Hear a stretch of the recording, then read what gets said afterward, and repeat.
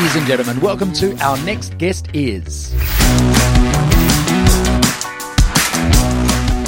Hello and welcome to another Our Next Guest Is. This is a conversation where we meet the country's leading speakers and entertainers in the corporate and events world, but we meet the person behind the reputation. My name is still Michael Pope, and I'm here with Carson White from Leading Voice. Carson, who is our next guest? Our next guest claims to have been in every home in Australia. Hello.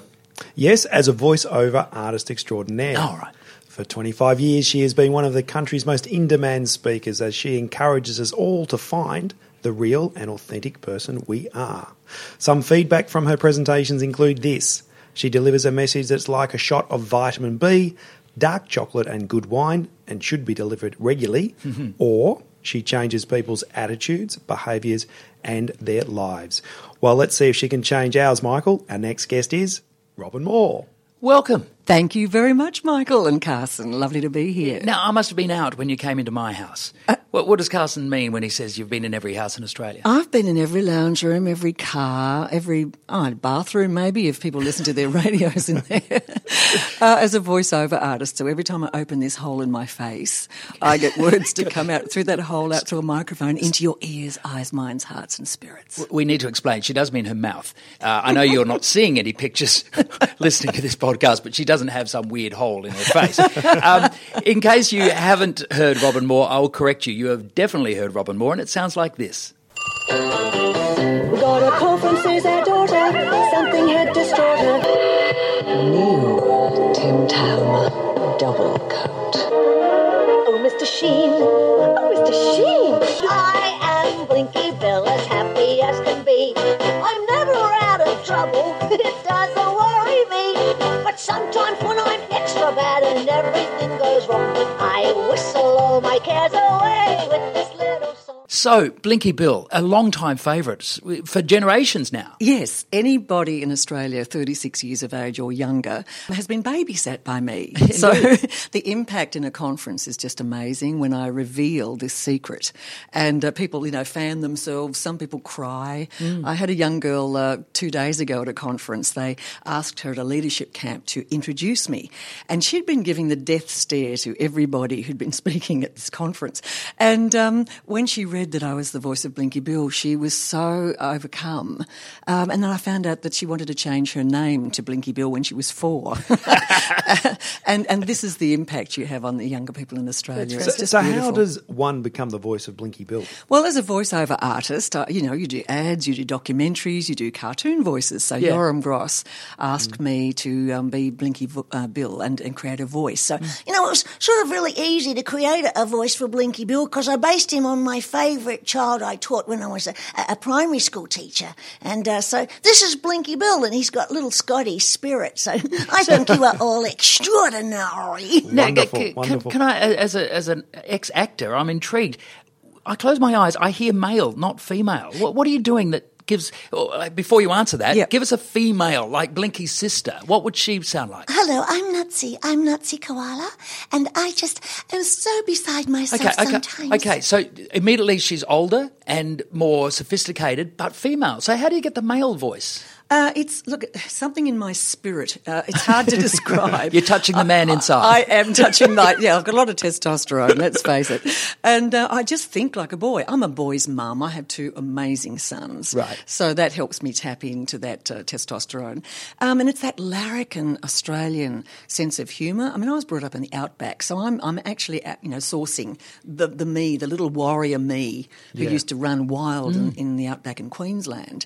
And all the boys I've taught, so I access that. And all cartoon voices for little boys are voiced by women. Right. Men find it extremely hard. Do you know, it was interesting. I was listening to male children's voices. Sure. A podcast today. Boys and girls actually, up until the puberty, when their boys' voices drop, actually speak at the same tone. So there's no distinction between a male and female voice in children until puberty. So that's why. Well, my true life story is that I remember answering the phone at home and people saying, "Hello, Pam, is that you?" I said, "No, I'll get Mum." It's haunted me to this day. You mentioned teaching there. So were you teaching in the Outback when you graduated from college? No, I moved back to Tasmania and I became a teacher in Tasmania. Right. And then I'd always loved wireless. I listened to the wireless when I was a kid, so I could see the world through my ears. And I love the auditory sense, and was asked to try out for ABC educational programs in 1972. First year out teaching, Right. Started that, and then this love affair began, and I left teaching 5 years later. Well, you say you left teaching, but you are still teaching. Oh, yeah, Yeah. never stopped being an educator. Just different audiences. Just different audience and a different way of teaching. So it's more life skills, life education now. But Blinky, that little character, has totally transformed my life, because I speak to people about their power to heal with the word and with their voice and the intent behind their messages. So I learnt 25 years ago, when I first became a national patron and volunteer for Make-A-Wish, that Blinky could ring our Make-A-Wish children with life-threatening medical conditions and heal them. You know, I've got letters from years ago with a mum saying their daughter with cystic fibrosis, after Blinky rang, her lung function increased dramatically the next day. Wow. And the doctor said, "What did you do? What did you change? I've never seen anything like this." And her mother sheepishly said, "A koala rang her." That's great. So I ring suicidal teenagers. You know, I was just with a group of educators recently and shared about the profound effect that Blinky has and we can all have when we speak directly and profoundly and with great intent to children. You're saying more than it's the message that's the important thing. What I'm hearing is that it is the way you use your voice that can have such an impact on the world around you. Yeah, the intent. I mean, I'm saying to all of my audiences now as a speaker, my intent today is that this is going to be a day you'll never forget as long as you live. That's a big promise. And sometimes there's laughter and little snickers around, and I go, yeah, that's pretty bold, isn't it? Now I have to deliver. Right. You know, and I show them my notes and I say, look, I could have left that off and been safe and comfortable in this talk, but now I'm at risk because that's how I like to live. So I declare that outcome and say to them, now I have to deliver on that. And there's a lovely thing that happened to me in Ireland. I was talking to 600 Irish rural women. And there's a lovely adage in Ireland, if you want to climb over a great big wall, first throw your hat over. At least you'll be committed.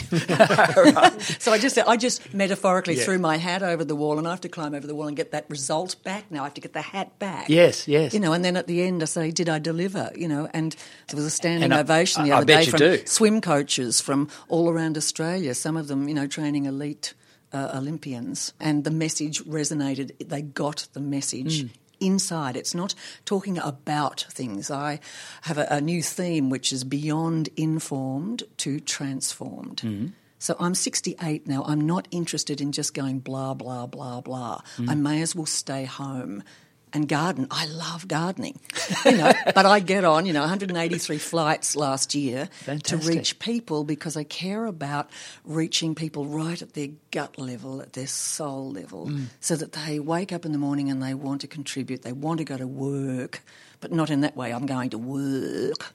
It's I'm going to heal, I'm going to serve, I'm going to make a difference. I'm going to teach. I'm going to teach. So, yeah. Robin, can we take you back to that? I think that's the Ansett story. This is how you started in the world of speaking. So it's quite an interesting story. Yeah, I'd had my own business as a voiceover artist in Sydney for 17 years. And our sons were 8 and 11, and I wanted to take them back to Tassie, which is, that's my home state. And my husband's there from there too. So we just make this audacious act of the will choice and just said, we're going back to Tassie, and I'll create my business, keep it in Sydney, and I'll just commute 49 weeks of the year to Sydney, There's just logic 2 in that. days, Yeah. 2 days, one sleep, 5 days home being mum. Right. And I'm freelance, so nobody was going to pick up my fare. And so I just jumped into this audacious choice. And Ansett was my carrier because they did the direct flights. And everybody was intoxicated with my journey and all tried to help. And one day they said, look, you fly with us all the time. Could you just do a talk at our training day as one of our customers and tell us your experience of our service? And I said, oh, God, I would love to say thank you. At the end of it, everybody said, don't stop, keep on going. So I went for 90 minutes and we were laughing and crying. And they wrote on this card, and I still have the card, and it just said, you should be doing this. That all the other speakers came and we can't remember what they were talking about, but that changed our life. Right. Yeah. Fantastic. Let's keep in about your messages from the pulpit, so to speak. What's a bugger me moment? I always say to the audience, because I've been doing voiceovers for 47 years, I have a unique skill with the power of the word. But I've got little tiny incremental moments, 30 seconds long, to actually inform and to engage and to get you to take action. So I use those skills in my talk. So every 30 to 60 seconds, there's what I call a bugger me moment where you go... You know, and so, when I get the job done, there's hundreds of bugger me's in an hour talk, a 90-minute talk, a half-day talk. Yeah. There's constant sort of bugger me moments, and people are grabbing their chest, and 1 minute they're laughing, and then they're crying, and then they're challenged and moved, and it's like a roller coaster ride into themselves. So what is an example of a bugger me moment? Let me see. Is it something that comes naturally on stage when you're actually doing it and you go, this is a bugger me moment, I need to tell this story now? Or is it something I plan the bugger me moments. I plan the bugger me moments. I mean, people say to me, oh, gosh, that was really good. You've won them over. I've completely, changed my life. Yes. You're really good at this. And it's like, look, I know, when you're 68, you're allowed to say, look, I know exactly what I'm doing. This is not an accident. I've done it before. I know when I'm planning my talks, I've had extensive conversations with my clients. I send out a brief sheet saying, what is missing, the presence of which would make a difference. So they give me the holes, the gaps, the things that are missing, and then I can plan a whole journey for their people so that, if they're going through a merger and everybody hates everybody else's guts, I can get them to connect again. If they never get that they're appreciated, I can get them to be crying in the audience going, I love my job. I didn't know Barry loved me so much, and I'll read what he said from my brief sheet, because one of the questions is, what are you most in awe of with your people? What do you most appreciate? And then I read that back to the audience. So I plan all the journey with as many bugger me's as I can get in there. And at the end, people are a bit overwhelmed. A bit swamped by it. Well, some people say, I've never laughed so much, because there's a lot of humour, because when people laugh, they turn up. You're a human being, and that's why laughter is the best medicine. And if you can't laugh, I think it means that you're upset about the past and you haven't spoken, or you're dreading the future and you haven't spoken.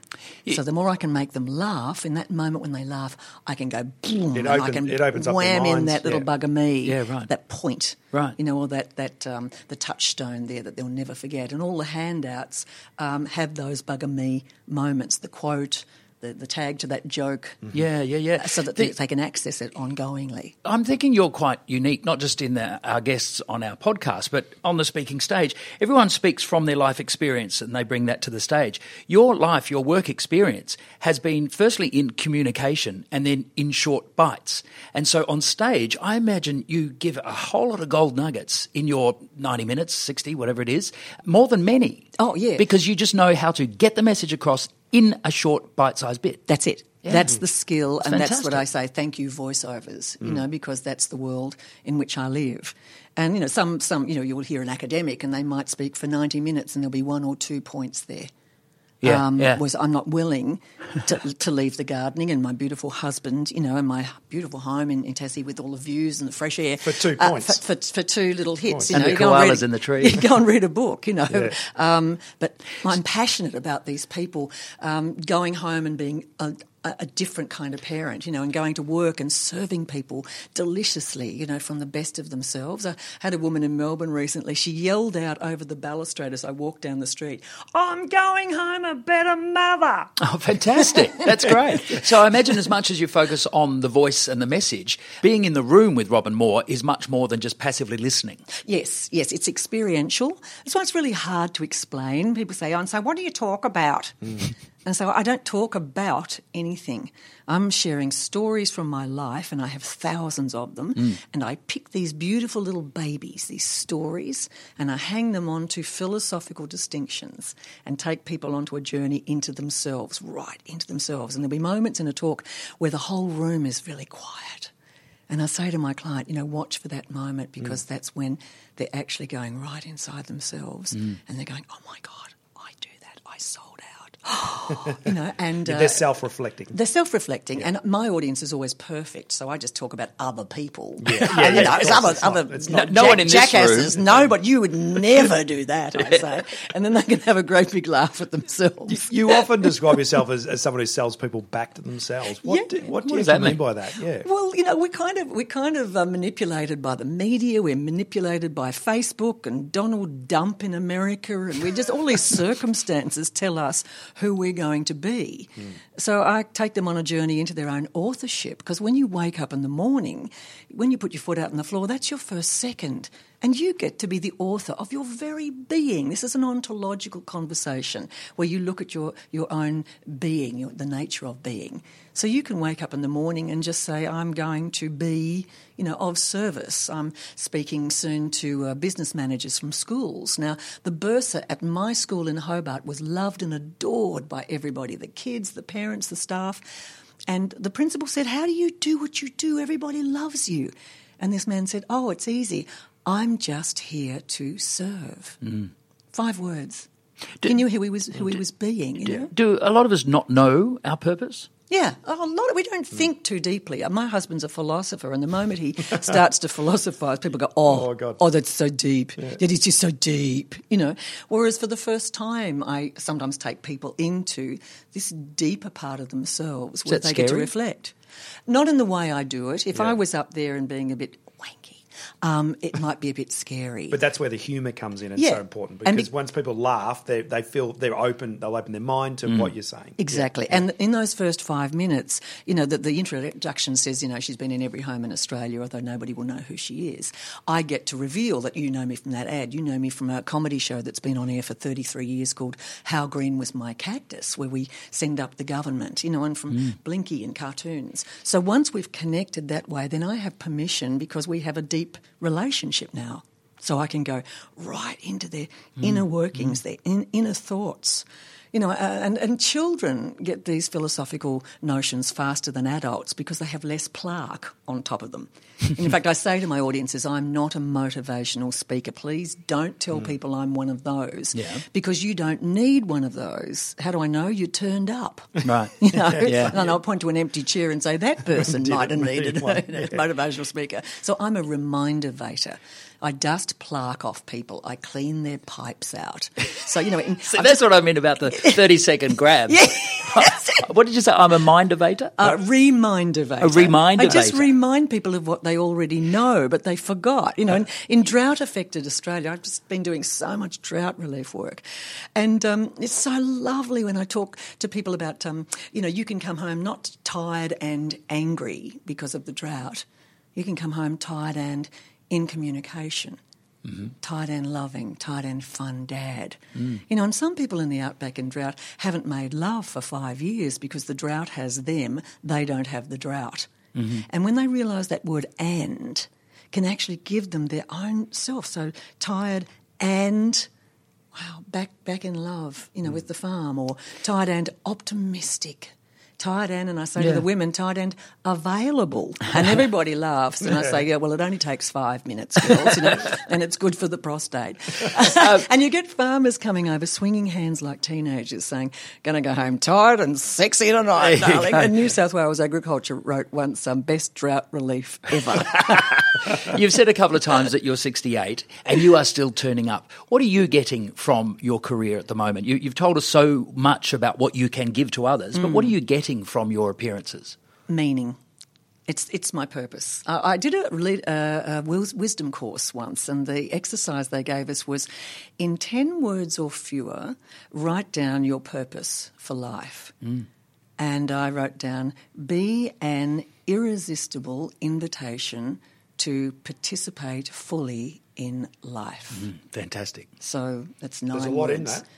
So that every conversation I have, and it's not just as a professional speaker, but it's, buying a sandwich, paying for some shoes, whatever, whoever I'm with, I participate, I connect, I engage, I appreciate them so that I'm being an invitation to fully participate in life, where you're drawing people into their best selves.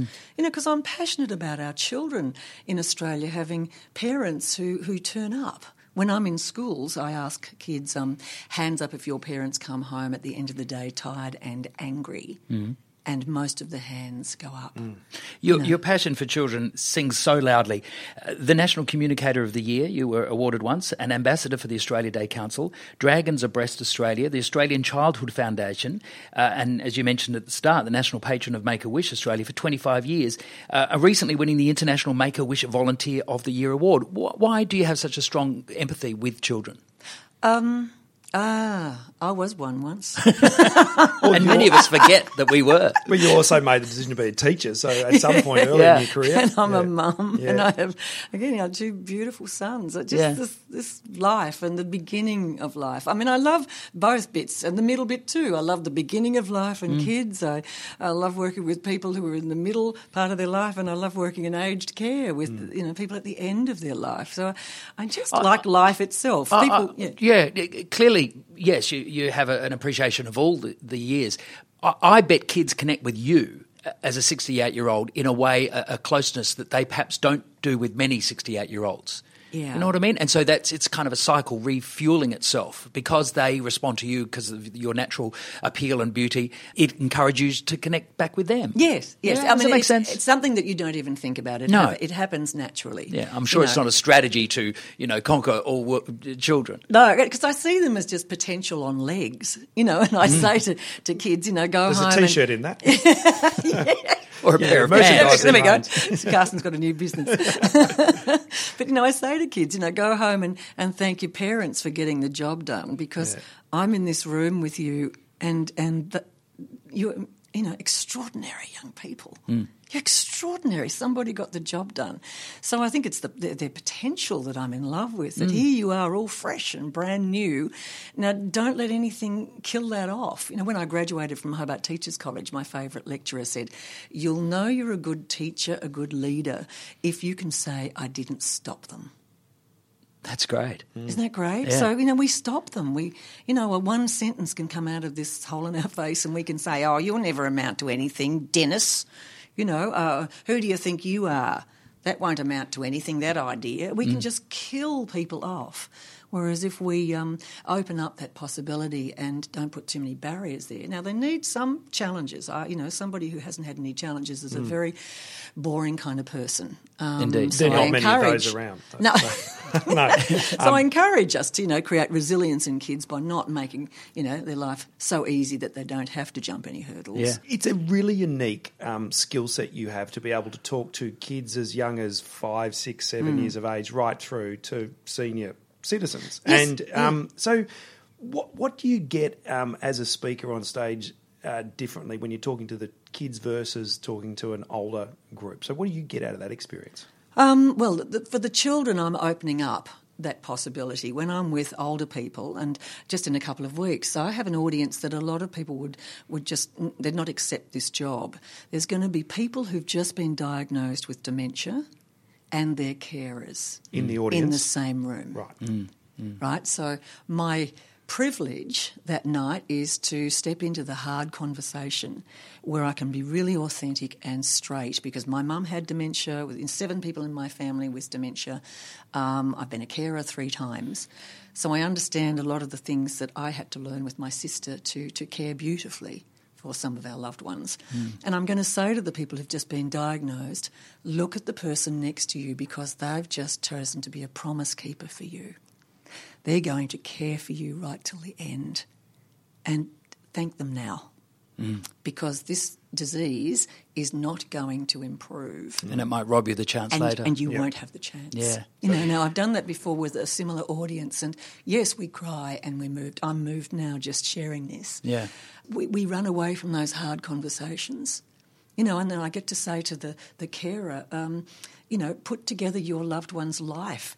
Sit down with the family, collect all the photos, grab it now, embrace this beautiful life that they've had. And ask the questions together. now. Yes, now. Get the answers that you may want later. Yeah, so that you get that fulsome journey and we wrap it up right at the end and you've been present every single second. It's just beautiful. And little kids, as I say, get that whole life journey. I was at a country school in Tassie and I always finish my talks asking the people, which empowering word are you going to be right now as you leave? people put their hands up and you get some amazing answers. But a little boy in this school put his hand up and he said, I have a word. I said, what's your word, Lockie? And he said, lifeful. And I said, oh, my God, Lockie. I said, did you just make that up? And he went, yeah. And I went, I love your word. Can I steal it? I'm going to steal it and I'm going to introduce it to all of my audiences. And I went home and I looked it up and it was last used in the 13th century. Wow, it's an old soul. Yeah, so we don't use it anymore. Yeah. We use life less. So, Yeah, you know, that lifeful. people, when you're at the beginning and you enliven young children and embrace that this is the start of their life, and we leave them unencumbered so that they can just leap into their bliss. Yeah. And then in the middle bit where you're embedding all of your gifts and your talents and you're growing this beautiful middle part of your life, savour all of that. Don't be ripped off by cynicism and resignation and anger and procrastination. You know, they're the 4 thieves that I talk about in my presentations, and the acronym is CRAP. You know, just watch out for the crap. And at the end, you know, be present. Yeah. To the end, my mum said to me in the nursing home one day, oh, I knew I loved you. I just didn't know who you were. Wow. And I share that sometimes, you know, grown men come up in tears and say, I'm going back to the nursing home because I haven't visited Dad for 2 years because he didn't recognise me. Right. You know, and I get to say love is the last thing to leave them. Go back. We have to go on, I'm afraid, Robin. Carson, I think you'd agree we could sit here and just listen. I don't care what she says. You could read the phone book and just listen to that beautiful voice. Yes. But the messages that are coming from you, Robin, are so deep and so lasting, and it's an honour and a pleasure to hear you speak. And, gee, I've moved mountains to be in your keynote address audience. Oh, thank you. Thank you so much. Thank you for your time. Robin Moore. If you would like to experience Robin Moore at your next conference or event, please visit www.robinmoore.com.au. You've been listening to Our Next Guest Is, brought to you by Carson White from Leading Voice and myself, your MC, Michael Pope. You can hear all our guests on iTunes or simply visit www.ournextguestis.com.au. But until next time, let's take a break.